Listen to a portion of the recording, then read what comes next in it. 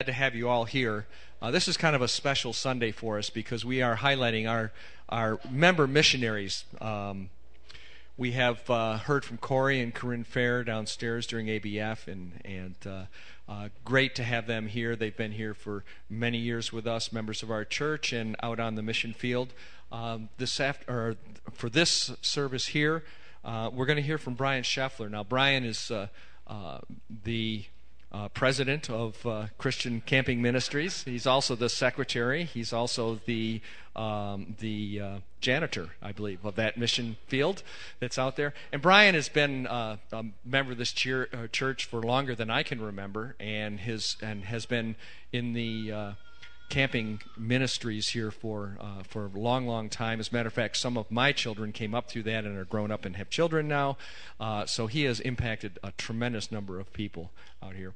It's a great time to hear from our member missionaries, and after the service, you're all welcome to join us downstairs for the Munchin with the Missionaries, where you will be able to actually, in an informal setting, ask questions of both Corey and Corinne, and also Brian also. So please do that.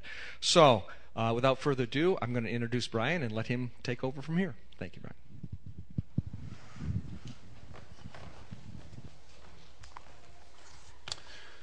Good morning. It's good to be with you this morning. This morning it's good to be any place where it's warm. Yesterday we were out canoeing on the Seneca-Cayuga Canal, and I was actually fairly comfortable until late morning when one of the canoes with three ladies tipped over, and I took compassion on them and shed my fleece and my windbreaker to a couple of them, and then I was a little chilly, but that's the way it works. But I'm thankful this morning for the church here. This has been my home church for somewhere around 32 years, I believe. I have no way of figuring out how long the church has supported me financially as one of their home missionaries, but that has been greatly appreciated. Also, the many individuals in this church who share financially in the ministry. I don't have a $1 million budget. I don't have scores of churches that support me. I have a handful of churches and a handful of individuals, and being single and living frugally, God has met my needs over the years, and a number of you have been involved in various capacities. Some of you have served in different ways, assisting me with equipment, assisting me with firewood, assisting me with ironing, to which I'm extremely grateful. I've also appreciated over the years the church body here as you've stood with me during some financial challenges. Back in 1993, when I had my first heart attack, and then my second heart attack in 2002, and then 3 years ago, open heart surgery. I'm so thankful for those in the church who supported me and encouraged me during that time. This morning, before we look into Scripture, I'd like to share a little bit about my ministry. This morning I don't have a raft and canoe and kayak up here on the stage as I did a year or two ago. This morning I don't have any PowerPoint slideshow. Most of you have seen slides and pictures of what I do, and if you've seen one canoe trip, you've seen them all. They all have common themes. But the theme verse that the mission committee chose for this month is in 3 John verses 7 and 8. And it says, "For they have gone out for the sake of the name, accepting nothing from the Gentiles. Therefore we ought to support people like these, that we may be fellow workers for the truth." And I was thinking about the idea of going out. It's been 35 years now that I've been in youth ministry, which I guess is a little bit of an anomaly. A lot of youth pastors, start out in the ministry working with teenagers, and then as their personality and things in their life change, many of them, move up into senior pastorate. And that's not the way God has wired me and equipped me. God has wired me to work with teenagers with my life. As Chris was sharing, I'm well into my second generation of young people. Rarely a group comes to my cabin that somebody doesn't come up to me and say their parents said hello because their parents used to go on camping trips and retreats with me. 2 weekends ago, I had a youth workers retreat and canoe trip. It was a church I'd never worked with before, and they were mostly young, 20 age. And I thought, well, finally, here's going to be a group that's totally new to me. I don't think I've taken any of their parents on camping trips, and I'm sure I haven't met any of them. But lo and behold, as we're sitting at my cabin, and I'm telling about the other things that I do in ministry, 2 of them said, "Did you by chance take a group from Corning rafting years ago?" And turns out 2 of them had been rafting with me years ago. Just a few highlights from the last year. Last November, I was greatly encouraged as a group of young men from a Bible school in Texas were passing through the area, and somehow we came in contact with each other, and they ended up spending a couple days at my log cabin helping me with staining the whole cabin and helping me with a number of projects, and that was a tremendous blessing to me. Another highlight, back Memorial Day weekend, I had a youth group from Southern Maryland drive 7.5 hours to spend the weekend at my cabin and a canoe trip with me. They'd never traveled anywhere near that distance. I'd never had a group travel anywhere near that distance. And we had a great time together. God worked in their lives, and they've already scheduled for this coming Memorial Day to make the 7.5-hour journey once again. Many of the groups that I work with are church youth groups. I think the last count, somewhere around 225 different churches that I've served over the last 20 years. For those of you that don't know, from 1978 to 1988, I was on staff at what is now Family Life Ministries. It was Youth for Christ at the time. I worked in the youth department, helping lead youth action clubs in some of the school districts here in Steuben County, as well as camping trips and retreats for them. But I was kind of a round peg in a square hole. If you were in ABF this morning, you heard Corey talk about his ministry and how he trains and organizes and helps leaders. And that's not the way that I'm wired. I could not do what Corey does. I could not do what Pastor Ken does, but God has given me a burden for helping churches with individual events. And so throughout the course of the year, in the winter months, I have a log cabin that many of you were involved in some capacity in when we built it 11 years ago. And during the winter months, I do winter retreats and snow camps. Last year I had 11 winter retreats. 10 of them were at my own cabin, and the other one was at a camp that we rented out. April is my rafting season. I own my own fleet of rafts and take youth groups and adult groups rafting down the Pennsylvania Grand Canyon in April. We did have a tough year this year because of low water conditions, and only got one of my 5 scheduled trips in and converted a couple of the others to canoe trips. At the end of April, I typically pack the rafts away and get the canoes out, and we start canoeing beginning of May on the Cohocton River from Bath to Campbell. Then when that gets too low, we switch over to the Chemung from Corning to Elmira.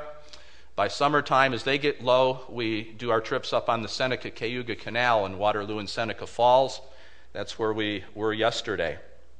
I think yesterday was my 17th canoe trip of the year. Normally, I wrap up canoeing on Columbus Day weekend, but I had this weekend's group that called and wanted to extend it a little bit, and then a few weeks ago, a pastor called and wanted to know if I could do a trip next weekend. So next weekend, I've got a men's and sons' canoe trip, and that'll kind of wrap up the canoe season. In the summer, I do tent camping trips to a lake in Pennsylvania where we water ski and inner tube and that kind of thing. I also do a trip in the Adirondack Mountains with a camp from the Potsdam area called Camp Mandeville. I've been working with them for about 7 or 8 years now, helping co-lead their adventure camp, as well as hosting groups at the cabin in the summertime. One of the highlights of my year is a group that comes in at the end of June. The students come from all over the Northeast, and they are on a 3-week student discipleship program with a Christian ministry from the Buffalo area. They spend the first 4 days at my cabin doing canoeing, teaching, bonding as a group, and then from there they head back to the ministry headquarters and usually end up in New York City and New Jersey doing some mission work. And it's been my privilege for, I think, 5 years now to host them. My cabin is plush in some regards, but it's rustic in others in the fact that it doesn't have showers, and it has an outhouse. And when this group first contacted me, they're like, okay, or I was actually like, what are you going to do about this shower thing? And they bring sun showers and hang them from trees, go out in their swimsuit, and so culture shock for the teens, but they still comment about it to me on Facebook. This month has been reasonably busy. As I mentioned 2 weekends ago, I had a youth leaders retreat and canoe trip at my cabin. And then yesterday I had a group from Rush Henrietta area. About 15 of us spent the night at the cabin Friday night and then canoed yesterday. Friday night I was sharing a message with the young people about the love of God and about how today's generation of young people is starved for love. And I shared one of the contributing reasons for that is a lot of teenagers today come from homes where they don't have moms and dads that love them and affirm them and show them the proper love. And I didn't find out until yesterday afternoon. The youth pastor was telling me that one of the young ladies who was on the trip, that was exactly her situation. And it's just neat how God, brings messages that are relevant to the lives of people. Next weekend, as I mentioned, I've got a men's and teen canoe trip. The following weekend, I'll be up in the Buffalo area sharing my ministry as a vendor at a men's conference called Iron Sharpens Iron. And then the next day, I'll be sharing God's Word over in Burns at Burns Community Church. And the first weekend of November, I've got a boys' retreat from Elmira Christian Academy. They'll be coming to my cabin. Then things kind of slow down a little bit until the winter retreat season kicks in. I thought this morning, many of you know me a little bit from around church, but I'll be honest with you, I'm not the easiest person to get to know. I'm an introvert by nature. I don't socialize well with adults. I would much rather, and I say this in all honesty, if I had a choice, I would much rather be with a group of teenagers that I've never met than with a group of adults that I've known for years. That's just, teenagers are my life. But over the years, as we think of this idea of going out as a missionary, I realized years ago that if I was going to connect with teenagers, I needed to be in their world. When a missionary goes overseas, he leaves his culture and goes into their culture. And so for the last 30 years, I've endeavored to live in the youth culture. I am single. That has made it a little easier in some regards. But just a few things in that area in light of the message that I'd like to share this morning, just so you'll understand where I'm coming from. In addition to being a full-time missionary, and I call my ministry Christian Camping Services. It's not an incorporated name. It's just a descriptive name of what I do. I got a laugh this last week. I always get sample pens in the mail from a couple pen manufacturers, and they're pretty good at marketing. And they put your company name on the sample that they send you. Well, somebody messed up at the pen company because the last pen they sent me says Christian Companion Services.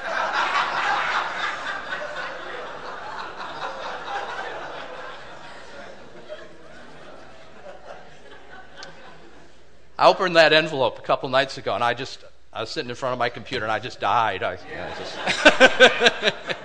Christian Companion Services. They obviously don't know that I've been single for all my life.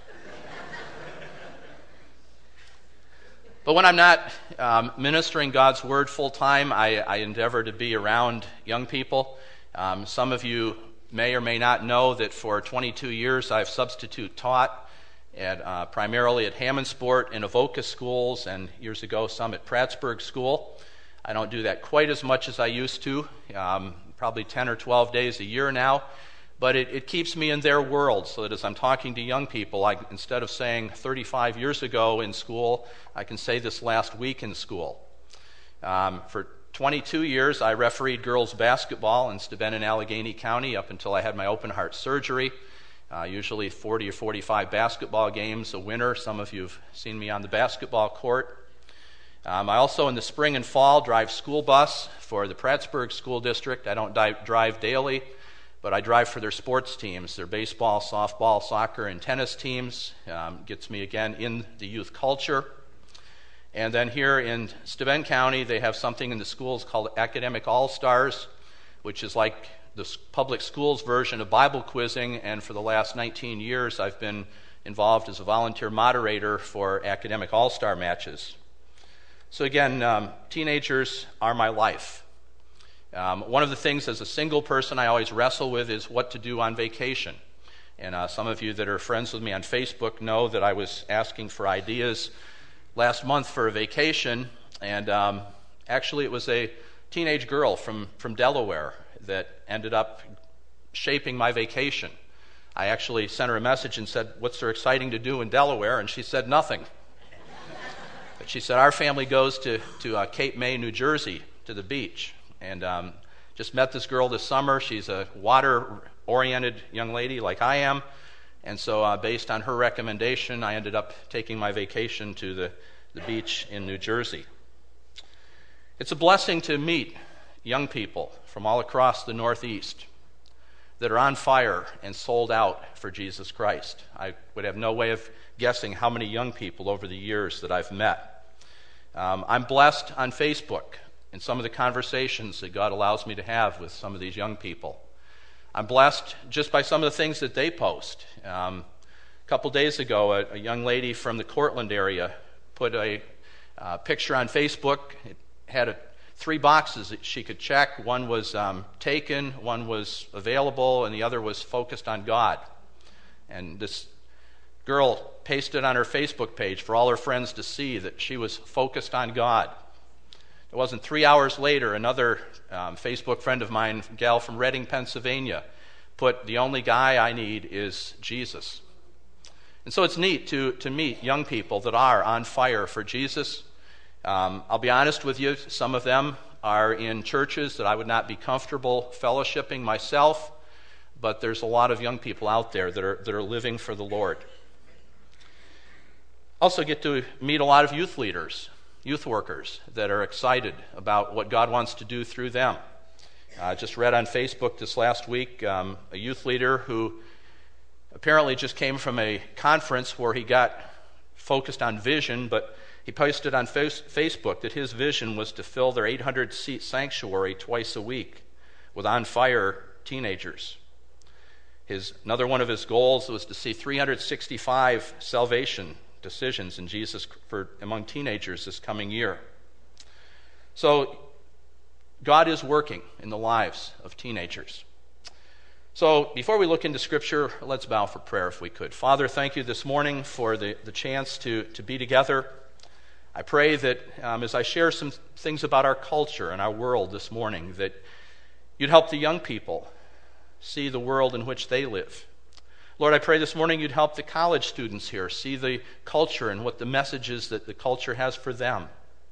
Lord, I pray as adults that you'd help us ask the question, have we bought into some of these messages of our culture? And help us to also understand the world in which our young people and our grandkids are living.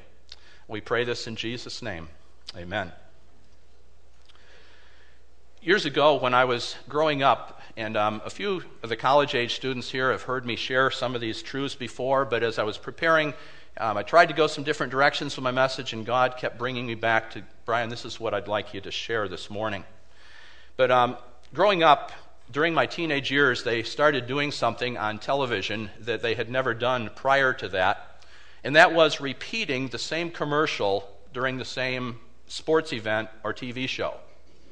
And the first time I ever saw that happen, I thought somebody messed up back at the studio. I just saw this commercial a little bit ago. But as you know, today if you turn on the Super Bowl or a movie or a sitcom, it's not unusual to see the same commercial 2, 3, or even 4 times. And the reason for that is marketers know that the more times you hear a message, the more likely you are to remember it and in their mind, hopefully, buy their product. Well, today, our world has a lot of messages for our young people.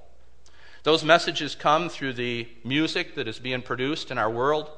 Those messages come through the movies and the TV shows that are being produced. Those messages sometimes come from teachers in the public schools. Our parents have a message for us. Our church and our youth leaders have a message for us. Everybody has a message for our young people. And it's important in life that they learn to be able to sort out true messages from false messages. So this morning, I'd like to share with you several statements that I've heard young people make over the years. I'm going to share some illustrations of them. And again, that's where some of the things that I do on the side kind of come in. But the first statement, if you happen to be jotting things down, is the statement and the idea that it's my life. I'll do with it what I want. Our world is telling our young people that their body and their life is theirs. Here's some examples I've heard of this one. It's my life, I'll go where I want to go. It's my life, I'll come in when I want to come in at night. It's my life, I'll date who I want to date. I was substitute teaching one time, and a student said, I'll sit where I want to sit in class. That alphabetical order stuff, that's for the little kids. For older teenagers, it's the idea, it's my life, I'll drink if I want to drink. Statistics say that 20% of teenagers over the age of 12 binge drink at least 5 times in the last 30 days. Our world has convinced teenagers that they're in control of their own life, their own destiny. Today, probably more than any time in history, young people believe they have the resources to control their own destiny. Some teenagers control their family. Dad says, we're going on vacation to Aunt Sally's house. And Joe, teenager, says, Aunt Sally's house? I've been there enough. I'm not going. If we're going to Darien Lake or Disneyland for family vacation, I'll go. But I'm not going to Aunt Sally's house. Sometimes at school, students believe they're in control at school. One school I'm aware of a number of years ago had to hire a new vice principal just to kind of reestablish some discipline in the school. Of course, the person who lives by the philosophy, it's my life, thinks, what interest do I have in God, Jesus, or church? They're just another authority structure to tell me what to do. They're living by the philosophy, if it feels good, I'll do it. If I like it, I'll do it. That's what the world is telling young people. But open to the book of Proverbs. If you would with me this morning, we're going to look at some verses and see what Scripture has to say about this idea of it being our life. This morning, as I share some illustrations from the teenage culture, I'd also like to draw some of them into the college and adult world as well, if I could. But we're going to just look at a few verses here. Proverbs chapter 14, verse 12.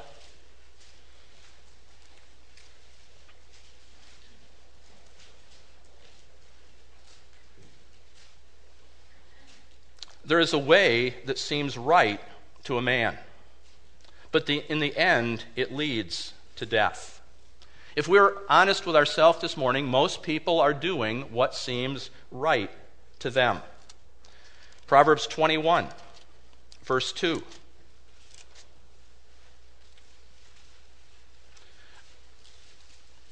All of a man's ways seem right to him. Again, man does what seems right to him. And then Proverbs 27, verse 1. Here we read, do not boast about tomorrow. You don't know what a day may bring forth. Now, that verse isn't saying that it's wrong to say, well, tomorrow, God willing, we're going to get up, we're going to go to work, we're going to go to school, whatever. But you see, the person who says, it's my life, I'm in control, is the one who says, this is what I'm going to do next week, this is what I'm going to do next month, this is what I'm going to do next year, this is what I'm going to do for a living. I have life all planned out. Proverbs 27:1 tells us that's boasting. We don't know what the future holds. And then turn over, if you would, to 1 Corinthians chapter 6. This, of course, is written to believers. A couple verses many of you probably have memorized. 1 Corinthians chapter 6, verses 19 and 20. Do you not know that your body is a temple of the Holy Spirit who is in you, whom you've received from God? You are not your own. You were bought at a price. Therefore, honor God with your body. Is that what the culture is telling teenagers? Is the culture telling teenagers that your body is God's? No, it's telling them that their body is their own. The world would tell me, hey, if I want to climb a 50-foot telephone pole, which I wouldn't do because I'm afraid of heights and I'm good for about 3 steps up, but the world would tell me if I wanted to climb a 50-foot telephone pole and see if I can flap my wings and fly, the world would say, hey, go for it. It's your body. It's your life. It's not what God's word says. God's word says my body is God's. It's not mine to go out and do stupid things with. Those are some applications of this idea in the teenage world. How does this play out in the college age world? And this is one of the things that kept bringing me back to sharing this morning. I have here in my hand a newspaper from a state school in New York. It's not Alfred. It's one of the other schools. And it was a issue put out welcoming students back to the college campus. It's dated August 20th. And there's an article that I can only share bits and pieces with you because of the ages of people here this morning. But the article is entitled, Avoid Insecurity About Your Sexual Experiences. To the returning students, welcome back. I hope your summer was as entertaining and debaucherous as can be. To the new freshmen on campus, welcome to college. Whether you're here for the next 3 weeks, hey, it happens, or the next 3 to 6 years, I promise this phase of your life will be unforgettable. That being said, the experience will be what you make it. I recommend you say yes to any and all opportunities thrown your way. You never know if you will love or hate something until you try it. Then try it again, because first impressions aren't always right. For some of you, college will be the first time in your life that you can be yourself.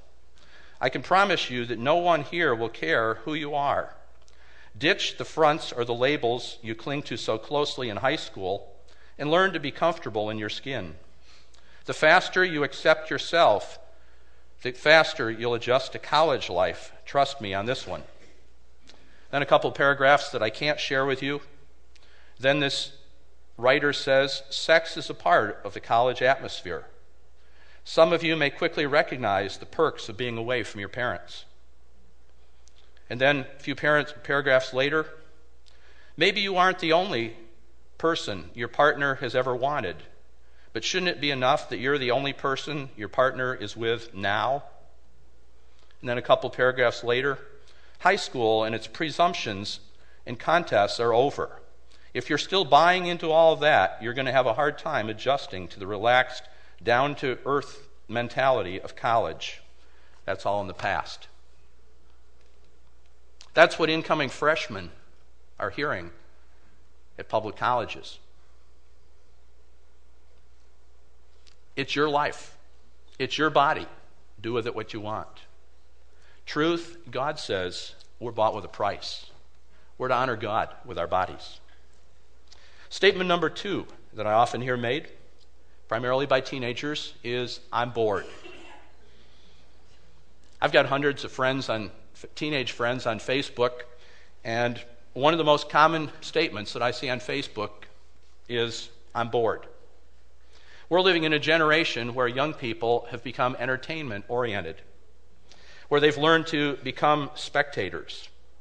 And the problem with this is the world comes along and offers that excitement to these teenagers. That's why teens get sucked into the parties and the drugs and the alcohol and things of that type. Let me explain to you why we get bored sometimes. See, God puts within us certain abilities. For example, each of us have a physical ability. Now, looking around the congregation, some of you have great physical ability, and some of you might not be terribly athletic. Neither one is right or wrong. It's just the way God created you. God gives us physical abilities. Well, if we don't fill that physical capacity by doing physical things, we're going to be bored. That's why you have teenagers in the middle of the summer who spend all summer in their room playing video games, making the dumbest statement that a teenager could ever make. I can't wait for school to start. Teenagers, does it make any sense to you for a teenager to say that? No. They're not saying they want to get back to history class. They're saying they want to get back with their friends. They want to get back to the sports and activities. Well, in the same way, God puts within us spiritual capacities. And many times, growing up, we get the idea, if I go to church, if I go to Sunday school, if I go to Awana, I'll fill that spiritual capacity. But there's an element of the Christian life that a lot of Christian teenagers miss, and that is service and ministry. And that's one reason that the Word of Life program encourages young people to get involved in ministering, because spiritually, it's kind of like eating. When a group comes to my cabin for a retreat, we always have, I'm predictable, we always have French toast and sausage for breakfast. The French toast record at my cabin is 26 slices for a girl and 30 for a guy. You can ponder that later. But when they have breakfast at my cabin, they have all the food they want. Then we go out and we paddle a canoe all morning. And by the time they get to lunch, they are hungry for some lunch. They have burned off some of what they've taken in. Spiritually, it works the same way in our life. If we go to church, we go to Sunday school, we go to Olympians, we go to all these places, we're taking in. And if we're not using what we're taking in, sometimes we reach spiritual capacity. And that's where you get the teenagers that come to youth group and they look at their youth leader and they're bored out of their mind. Well, I know this story better than the youth leader. Colossians 1:16 says that we are created by God and for God. John 10:10, Jesus said, I have come that you might have life and have it abundantly. Is that what the world is telling young people, that abundant life is in Jesus Christ and knowing Him? No, the world is telling them parties, drugs, sex, alcohol. That will fill that boredom factor. So again, lie number 2 of our culture. You're bored, and we've got the answers to your boredom. The third statement that I often hear young people make is the statement, it's no big deal. So what? Here's some examples. I've heard of this one. So what if I get to class after the bell rings? What's the big deal? The teacher doesn't start for another 10 minutes. So what if I don't study for the test? I'll still pass the course. So what if I fail the course? When am I going to need 7th grade Spanish in real life? One time I was substitute teaching and I said something to a student about his language, and his response was, well, so what if I use that language? My parents do. For some teenagers, it's the idea, so what if I sleep around? My mom's got a different boyfriend every month. Young people today are growing up in a culture where there's a moral vacuum, where we have taken the names of things the Scripture calls sin and we've made them socially acceptable. Today, we no longer refer to people as drunks. That's not the right word. We say they have a disease of alcoholism. Today, we don't call people homosexuals. We say they have an alternative lifestyle. And that's the world in which our young people are growing up. How does this play out in day-to-day life? The world tells teenage guys, it's no big deal if you get caught by the law. You're a minor. You're not going to go to jail. You're just going to be put on probation. The world tells teenage girls, it's no big deal if you get pregnant as a teenager. Just get an abortion. Pretend it didn't happen. It's no big deal. As we move into the adult world, it plays out like this. It's no big deal if you run up bills on your credit card that you can't pay. Just declare bankruptcy. Start over. It's no big deal. The world tells adults, it's no big deal if you're lazy. The government will write you a check. And I'm not against government help. There are people that genuinely need it. But there's in life what I like to refer to as the law of cause and effect. I base this on Romans 6:23 that says there are wages of sin. The law of cause and effect says if you lean too far in a canoe, you're going to tip over on a cold October day in the Seneca-Cayuga Canal. The law of cause and effect says if you're lazy, you're going to go hungry. But along comes our society and says, well, we can't have Americans going hungry. That's un-American. We better write them a check.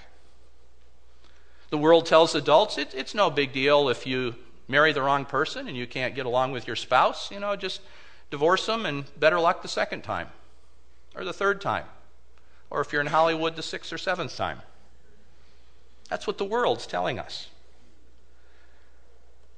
Scripture, Romans 6:23, there are wages of sin. There are consequences of our actions. 2 Timothy chapter 3, verse 16, all Scripture is given by inspiration of God and is profitable for doctrine, for reproof, for correction, and instruction in righteousness. One paraphrase of that verse says that Scripture is used to teach us what's right, it's used to teach us what's wrong, it's used to correct what's wrong, and it tells us how to keep our life running right.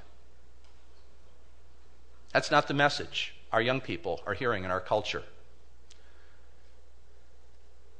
Lie number 4 is one that I know none of you teenagers here have ever made, but you have siblings that have made it. And that statement is, it's not fair. I'm sure not one teenager here has ever said that in your household. Somewhere we have grown up believing that life must be fair. And when we do that, little things become big issues. Here's some examples I've heard of this one. I was walking into the locker room refereeing a basketball game over in the gym in Andover a number of years ago, and one of the coaches is yelling at me, and he's saying, "It's not fair. You called more fouls on our team. Look at them up on the scoreboard." I'm thinking, well, there's a reason for that. Your team committed more fouls than the other team. But the coach thought, to be fair, I had to call 10 fouls on Team A and 10 on Team B, even if Team A is the only one committing them. It's not fair. I was on a field trip. I didn't get the assignment. It's not fair. I had to play JVs 2 years before I got to be on varsity. It's not fair. I had to wait till I was 16 to date. My younger sister gets to date at 14. Or here was a real profound one. I was driving bus for a girls' softball team a number of years ago, and the girls get on the bus. One of them turns to me, the bus driver, and says, "It's not fair. How come the tennis team got the big bus and we got the small bus?" Isn't that a pretty profound issue in life? And I turned to her and said, "Well, what's the big deal? They both yellow. They're both got 6 tires. They're both going to get you to your destination. But we have bought the lie that life should always be fair. It's not fair. You let him go to his locker. You won't let me go to mine." And as a result of this idea that life should be fair, people come to believe that society owes them. I was up in the Adirondacks this summer with a camp. I stopped in a little store called the Stillwater Shop, where I've been many times, and the owner of the Stillwater Shop is a staunch right-wing Republican, and he has pictures there of all of his favorite presidents, and he had mocking one of his favorite non-favorite president, who will go nameless. And I said something to him, and we got talking, and he said, mark my words, he said, no matter who wins the upcoming election, in his opinion, he said, we're going to see riots in cities like Chicago and Los Angeles, because people have such an entitlement mentality. As we look at the Occupy movement last year in America, college-age students that never learned in high school and in their younger years that life isn't going to be fair. So when they get into the adult world, that's how it plays out. But as I read Scripture, I don't find any place in God's Word where God ever promises us that life will be fair. Matter of fact, as I read Scripture, I read about some people that life was pretty unfair to. Many of you know the story of Job, who walked with God and yet lost pretty much everything he had. I think of Joseph, the one godly boy among his siblings who ended up being sold into slavery by his siblings. Folks, get used to it. Life is not fair. But our young people are growing up in a world where they're taught life should be fair. Kids come to their friends and say, your parents aren't fair. They don't let you stay out all hours of the night like my parents. Or here's a Christian kid. He's got some physical problems, bad ankle, can't play sports. His non-Christian friend says, well, you talk about this Jesus in your life. You talk about how he meets all your needs.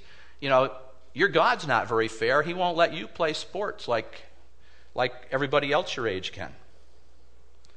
But the thing I come back to is we don't have a God who's fair.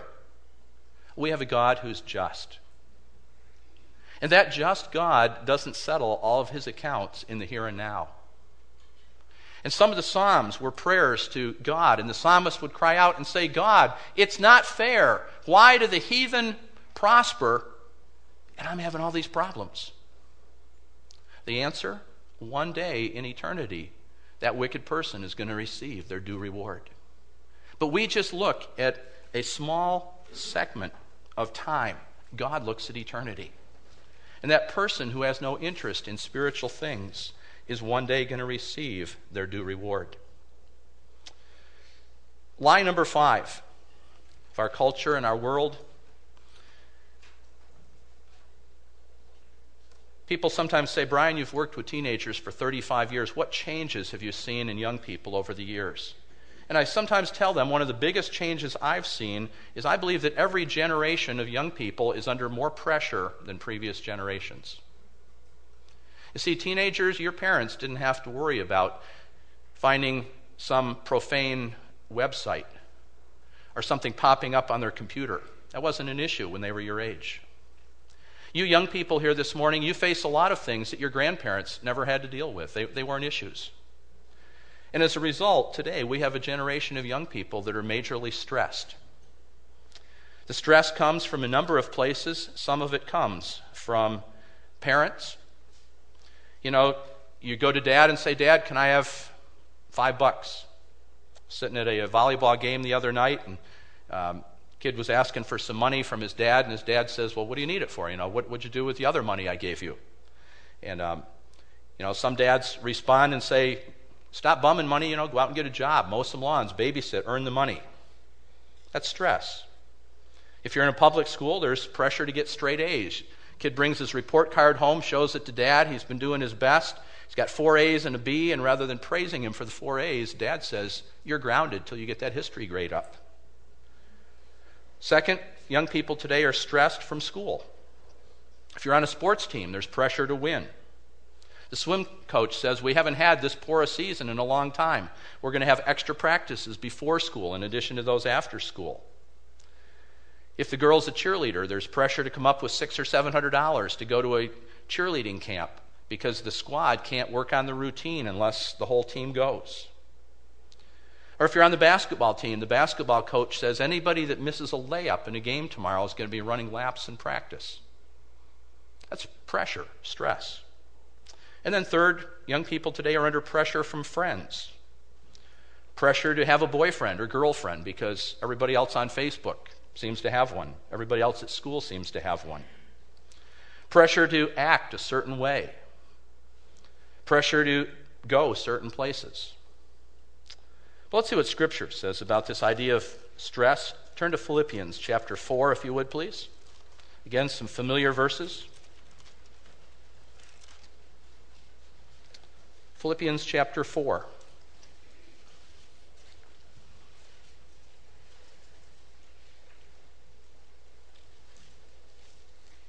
Beginning in verse 4.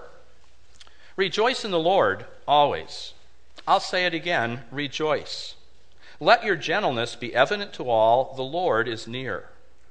Do not be anxious about anything. That means do not worry about things. But in everything, by prayer and petition with thanksgiving, present your requests to God. And the peace of God, which passeth all understanding, will guard your hearts and your minds in Christ Jesus.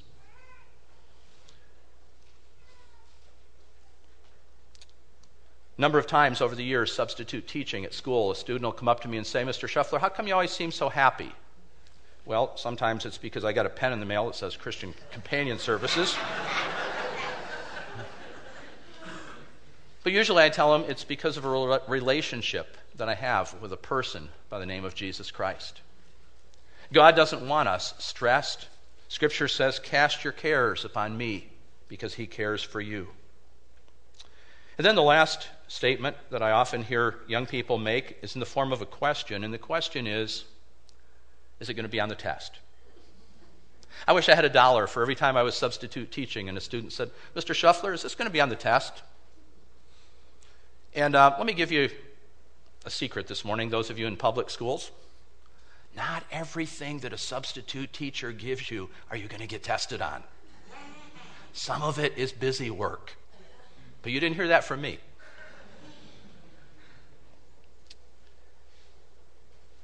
The reason students ask, is it going to be on the test? If it's not going to be on the test, I don't need to waste time on it. I don't need to know it. I don't want to know it. And the world is telling young people today that God, Jesus, and church aren't going to be on the test. And so they're like, well, that Christianity stuff, that's okay for you, but I don't need that.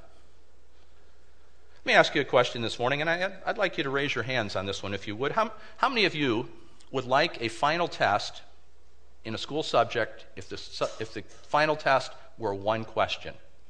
Adults, teenagers, college students, let me see. How many of you would like a final that was one question?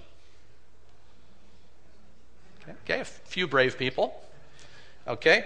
How many of you would like a final that was one question where the teacher over and over again told you what the question was going to be and what the right answer was going to be?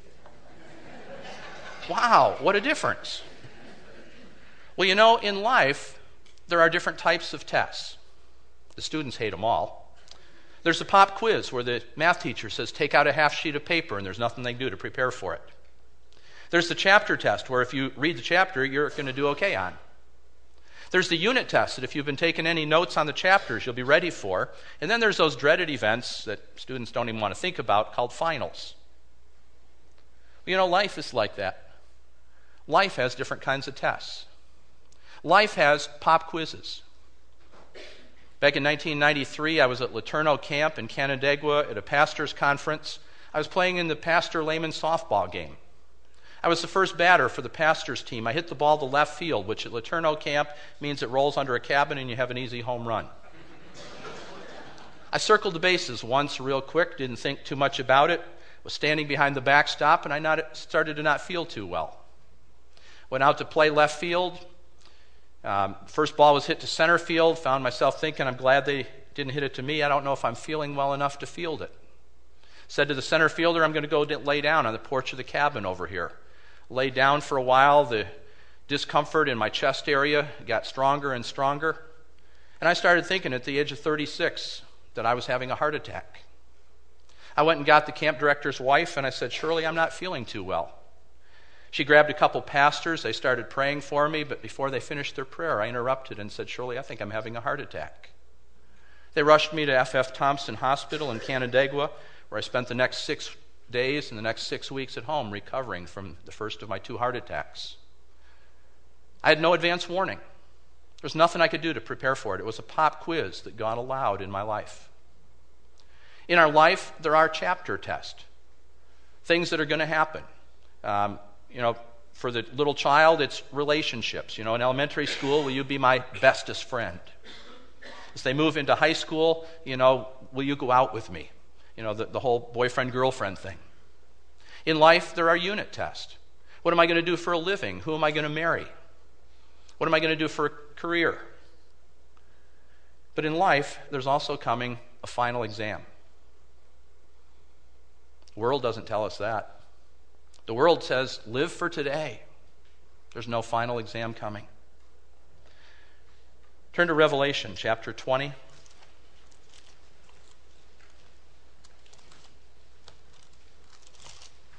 Again, some familiar verses. Starting in verse 11.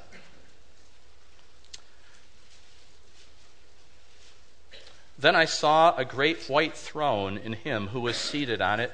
Earth and sky fled from his presence, and there was no place for them. And I saw the dead, great and small, standing before the throne, and books were opened. Another book was opened, which is the book of life. The dead were judged according to what they had done, as recorded in the books. The sea gave up the dead that were in it, and death and Hades gave up the dead that were in them. And each person was judged according to what he had done. Then death and Hades were thrown into the lake of fire. The lake of fire is the second death. And verse 15 says this: If anyone's name was not found written in the book of life, he was thrown into the lake of fire. If we live our life like there's no final exam coming, when the final exam comes, we're going to be unprepared. And one of the driving messages in my life for the last 35 years for young people is there is a final exam coming. See, if you're in school and in September you're studying World War II in history and you don't take any notes, you think, I understand World War II. Months pass by, you get to May, the teacher starts reviewing, start thinking about World War II. Now, who was on what side? I can't check my notes, I didn't take any. And so when the final comes, the student is unprepared, because in September they lived like there was no final exam coming. And that's what young people and adults in our world and our culture are doing today. They're living for today, not realizing that there's a final exam coming. The question on the final exam of life is not going to be, did you go to church? It's not going to be, were you a good person? I tell young people the question on the final exam of life is not going to be, did you make the high school basketball team? It's not going to be, were you the most popular kid in school? It's going to be, what did you do with the person of Jesus Christ? Did you recognize him as the Son of God who left heaven, came to this earth, Savior, Lord of our life? Or did we merely, like our world today, say, well, Jesus was a good guy. He's a good example to follow, but Lord of my life, no, I don't think so. 6 lies this morning of our world. Number 1, it's your life. Do with it what you want. Truth, you've been bought with a price. Glorify God with your body. Lie number 2, you're bored. Lie, the world has the answer to your boredom. Truth, Jesus said, I've come that you might have life, have it abundantly. Lie number 3, it's no big deal. So what? There's no consequences of action. Truth, there is a right, there is a wrong. There are wages of our actions. Lie number 4, it's not fair. Truth, God never promised us that life would be. Lie number 5, I'm stressed. Truth, cast your care upon me. I care for you. Lie number 6, live for today. There's no final exam coming. Truth, one day, each of us are going to stand before eternity. Romans 12:2. Somebody posted on Facebook this last week in the Message, and it reads this way: don't become so well adjusted to your culture that you fit into it without even thinking. That's the message that I leave you with this morning. Young people, don't fit into your culture. College students, don't fit in to the culture around us. Adults, don't become so adjusted to our culture that we fit into it. Let's pray. Father God, this morning, thank you that we have truth for all time, for all generations, for all people. And that truth is the Word of God. Lord, as young people and as college students and as adults, as we live in this world, help us to be light and salt. Help us to know your word well enough that when we hear a teacher or a sitcom actor or a song on the radio make a statement, we're able to say, I don't agree with that statement. It doesn't line up with the truth of God's word. Father, we pray this morning that if there's anybody here that's never begun that relationship with Jesus Christ, Lord, show them that in eternity it's not going to matter how many times they sat in this sanctuary or some other sanctuary, but it's going to be, did they bow their knee before the Lord Jesus Christ and put their trust in him as their Lord and Savior? We pray this in Jesus' name. Amen.